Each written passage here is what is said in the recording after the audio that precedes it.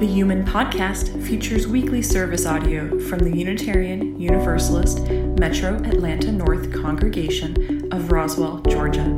Please visit us at human.org.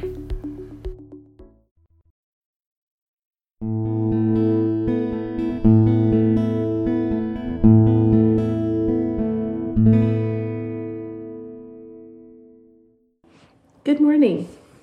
My name is Mandy Winders, and I am a member of this congregation.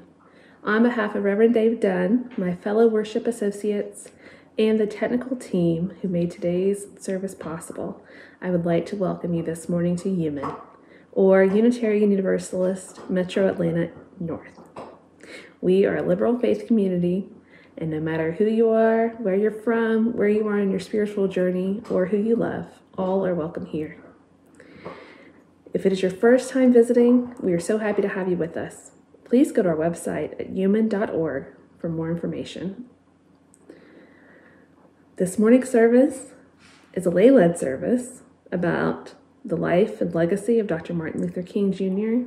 and the role we play in continuing his fight for racial justice. Please join Human tomorrow, January 17th, for a day of service in honor of Martin Luther King Jr. Day. We'll be volunteering at the Dunwoody Nature Center from 9 a.m. to 12 p.m. We'll be outdoors and masked. This volunteer opportunity is available for all Human members and friends ages 12 and up. Please sign up via the Evite that was sent out on Human announcements and is also available on the Human website and our Facebook page. If you have any questions, please contact Elizabeth Rohan. We hope to see you there. Reverend Dave wanted me to pass along a message he received from Shannon Pickerel at Family Promise. Shannon writes, I just wanted to send out a special note of appreciation to all the Human folks who helped last week at St. Luke's Presbyterian Church. We feel extremely blessed to have Human as a participating congregation in Family Promise. Not only did your congregants step up to provide dinners and overnights, Human was a huge contributor to making wonderful Christmas for our families last month. Thank you again to Human. We truly could not do it without you. Human is exactly who I think of when I think of Family Promise being a community. So thank you to everyone who helped last week with Family Promise.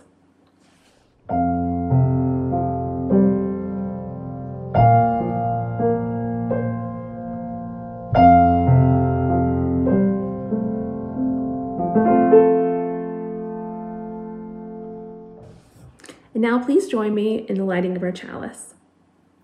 This morning's chalice lighting words are titled Until All Means All by Erica A. Hewitt. The chalice, as a symbol of Unitarian Universalism, arose as a beacon of hope in an atmosphere of tyranny. The chalice arose as a sign of promise that the marginalized would neither be forgotten nor ignored, because they are beloved and precious from the perspective of the holy. This morning, we remember all of the people who have been told explicitly or implicitly through police violence or government policy, through derision or dehumanization, that they're anything less than whole, anything less than beloved. As we each light a chalice in our homes, may we make our lives a beacon, a symbol of our promise to draw the circle wide, a sign that we will not rest until all means all.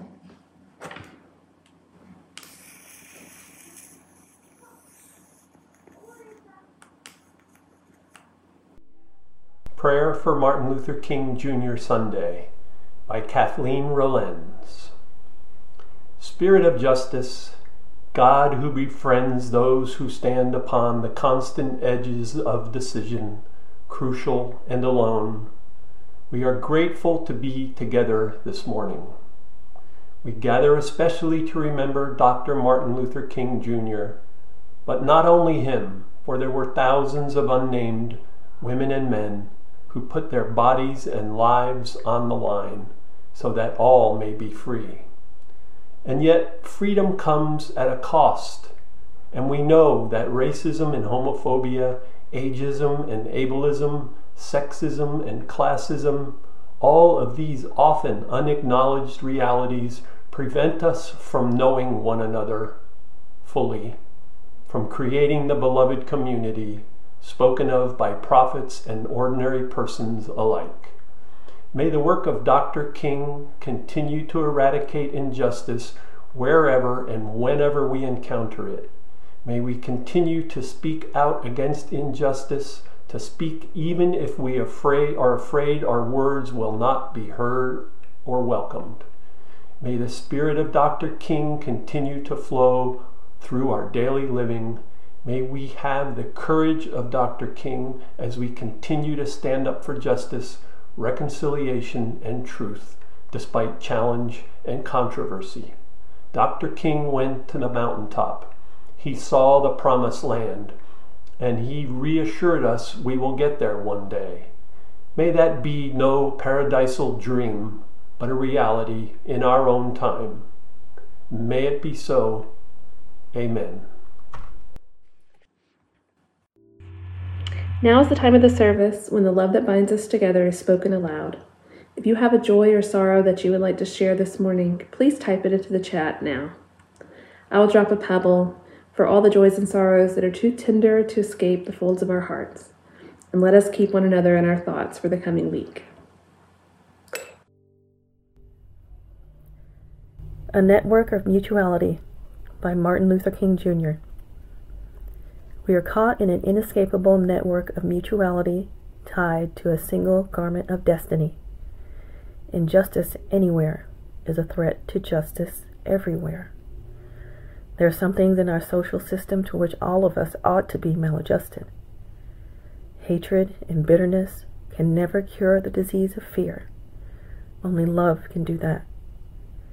We must evolve for all human conflict a method which rejects revenge, aggression, and retaliation. The foundation of such a method is love. Before it is too late, we must narrow the gaping chasm between our proclamations of peace and our lowly deeds which precipitate and perpetuate war.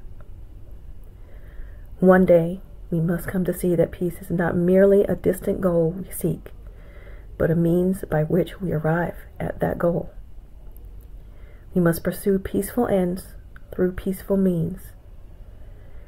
We shall hew out of a mountain of despair a stone of hope. Hi, my name is Elizabeth Rohan, and this morning I'm going to share with you some of my reflections about volunteering on Martin Luther King Jr. Day of Service. It is the only federal holiday that is actually designated by law as a day of service. I don't always get myself together early enough to organize humans' efforts for service on MLK Jr. Day, but I did this year. We'll get back to that in a minute. But I volunteer on MLK Day, and I encourage others to, because MLK said that the most pressing question that we can ask ourselves is, how do we serve others? And I think that that is a way that a lot of us derive meaning in our lives, by doing something that's helpful to others, not just to ourselves. So one year I did organize volunteers to work at UUMAN for a day. We painted the youth room, the senior youth room. We painted some areas that had recently been repaired in Discovery Hall kitchen. I think we had about 20 people that year. That was great.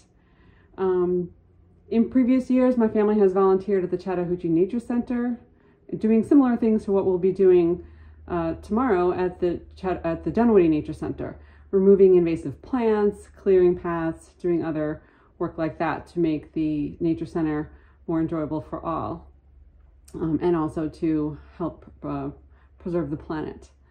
One year we went with the Callens to Fur Kids in Chamblee, where we read, yes, you heard me right, read to the cats, because the cats needed socialization, so they wanted us to read to them to provide human voices. I took a step further and I sang show tunes, and I'm sure that is not surprising to anybody who knows me. I will report to you that the cats did like the show tunes. So that was one of the more unusual days of service that I participated in, or that we participated in.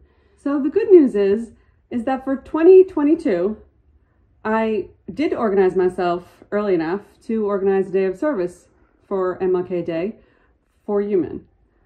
The bad news is that it may snow, and the Dunwoody Nature Center might cancel our day of service. So please look at your emails from me this evening. The Dunwoody Nature Center will make a decision by 5 p.m. and they will email the organizers. So I will receive an email by 5 p.m. tonight, Sunday, letting us know whether the day of service is still on. And I will then email Human Announcements and all the people who signed up and let you know. So I plan to be there unless they tell us to stay home.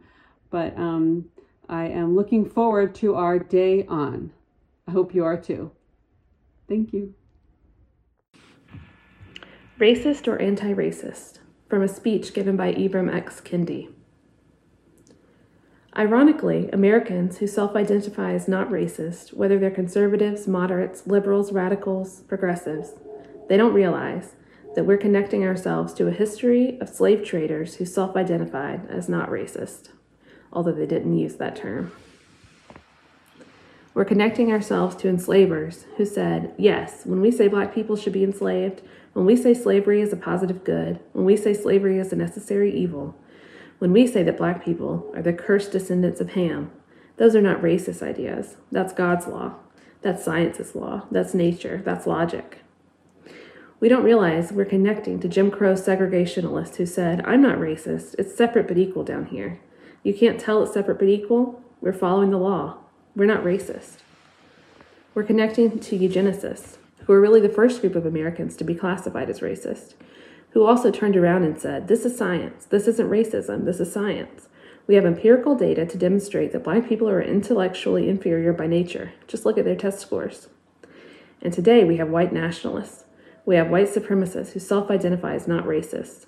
We have white supremacists who, before they go into a Walmart in El Paso, Texas, write a manifesto claiming that Latinx immigrants are invading Texas, and then also claiming, I'm not racist. We have a long history of racists classifying themselves as not racist.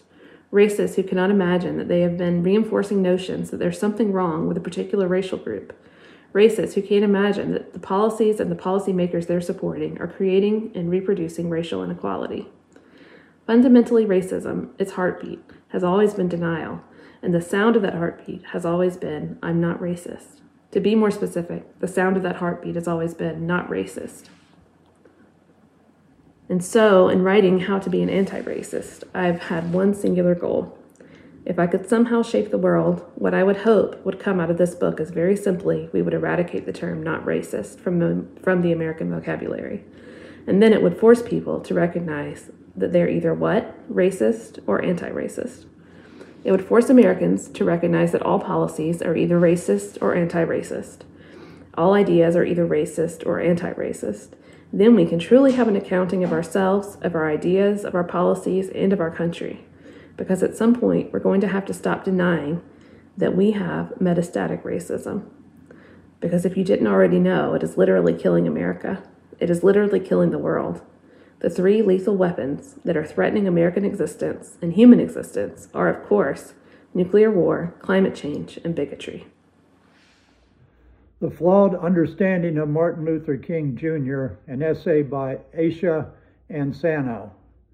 The Reverend Dr. Martin Luther King, Jr. was a radical. He was called the most dangerous man in America by the FBI and had a 17,000-page FBI file at the time of his death. It wasn't just KKK members or those in positions of power who disagreed with him or hated him.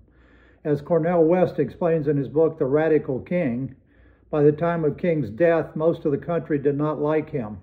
West reminds us that the civil rights leadership was trashing him, the white establishment had rejected him, and young black revolutionaries were dismissing him. Over the course of his life, King was not a man who was loved by most. In fact, he was hated by a select few. He was an incredibly maligned man by the time he died, and yet we never talk about that. Instead, we praise and honor him and hold him up as the highest standard of the struggle for justice. We as a society measure all who struggle for justice against Dr. King, but not against who he actually was. We measure those who struggle for justice against who we have decided Dr. King was, a sanitized version of the actual man. We tell activists that their protests are too unruly, their demands too harsh, their voices too strident, and their methods too stringent. We have decided as a society that there is one way to struggle for justice, and it's a way we like to imagine King struggled for justice, even though it's not the way he actually did all the time. In the summer of 2016, protesters took to the streets around the country, condemning police brutality and proclaiming that Black Lives Matter. As has happened over and over again with these sorts of protests, many people criticized their methods and tactics. At a press conference, Atlanta Mayor Kasim Reed stated, "Dr. King would never take a freeway."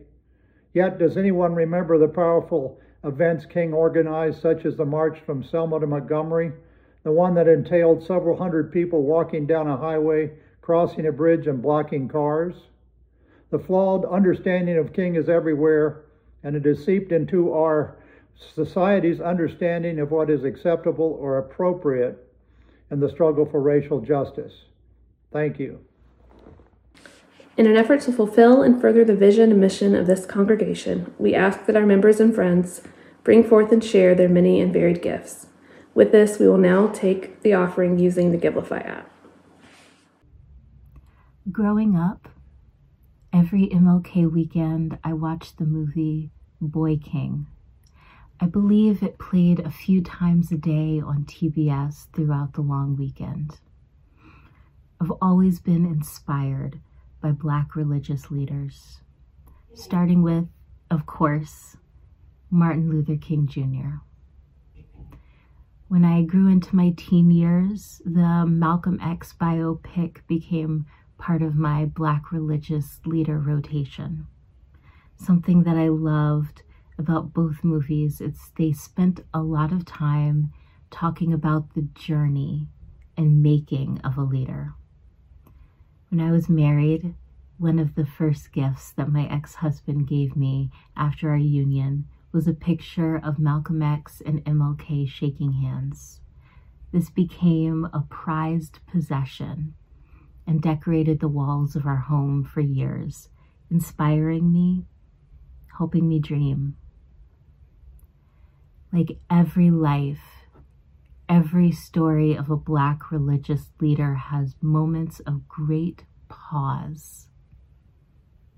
And whether I am moving toward external worldly greatness or greatness in creating transportative balance, ease, and tranquility in my own life, I have reached time for a pause. Some of you know that I have been in a space of steadily declining health. Right after Thanksgiving, I experienced major vision changes. I've been hospitalized, and my healing has plateaued in a way that does not satisfy me. I have reached time for a pause. I'm stepping back from my position as DRE and membership coordinator at UMAN. Today, MLK Sunday, I'm reaching out to say my goodbyes. For me, it has been a year unlike anything else. I was so excited and full of joy when entering this community. And that feeling cannot be compared.